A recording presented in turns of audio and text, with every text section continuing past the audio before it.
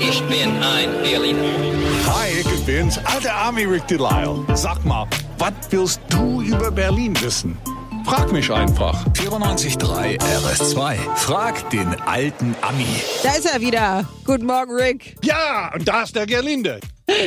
Der Gerlinde, natürlich. So ist das richtig. Hi Gerlinde, guten Morgen, Claudia. Hallo, aus der Claudia. Hallo, Nein, ich grüße euch. das ist- Hi. Die Claudia ist am Telefon. Hello, mindestens so viel Zeit muss es gehen. Gut. Alright, Claudia, was ist Hallo. deine Frage? Hi.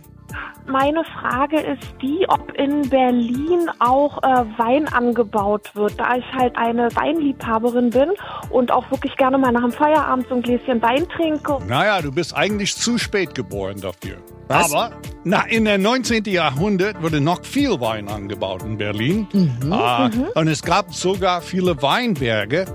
Aber das war nichts, keiner wollte es haben. Davon übrig bleibt nur ein paar Straßennamen wie Weinmeisterstraße in Mitte. Ach. Zum Beispiel. Da waren ja Weine. So. Inzwischen gibt es aber jetzt einen zweiten Versuch.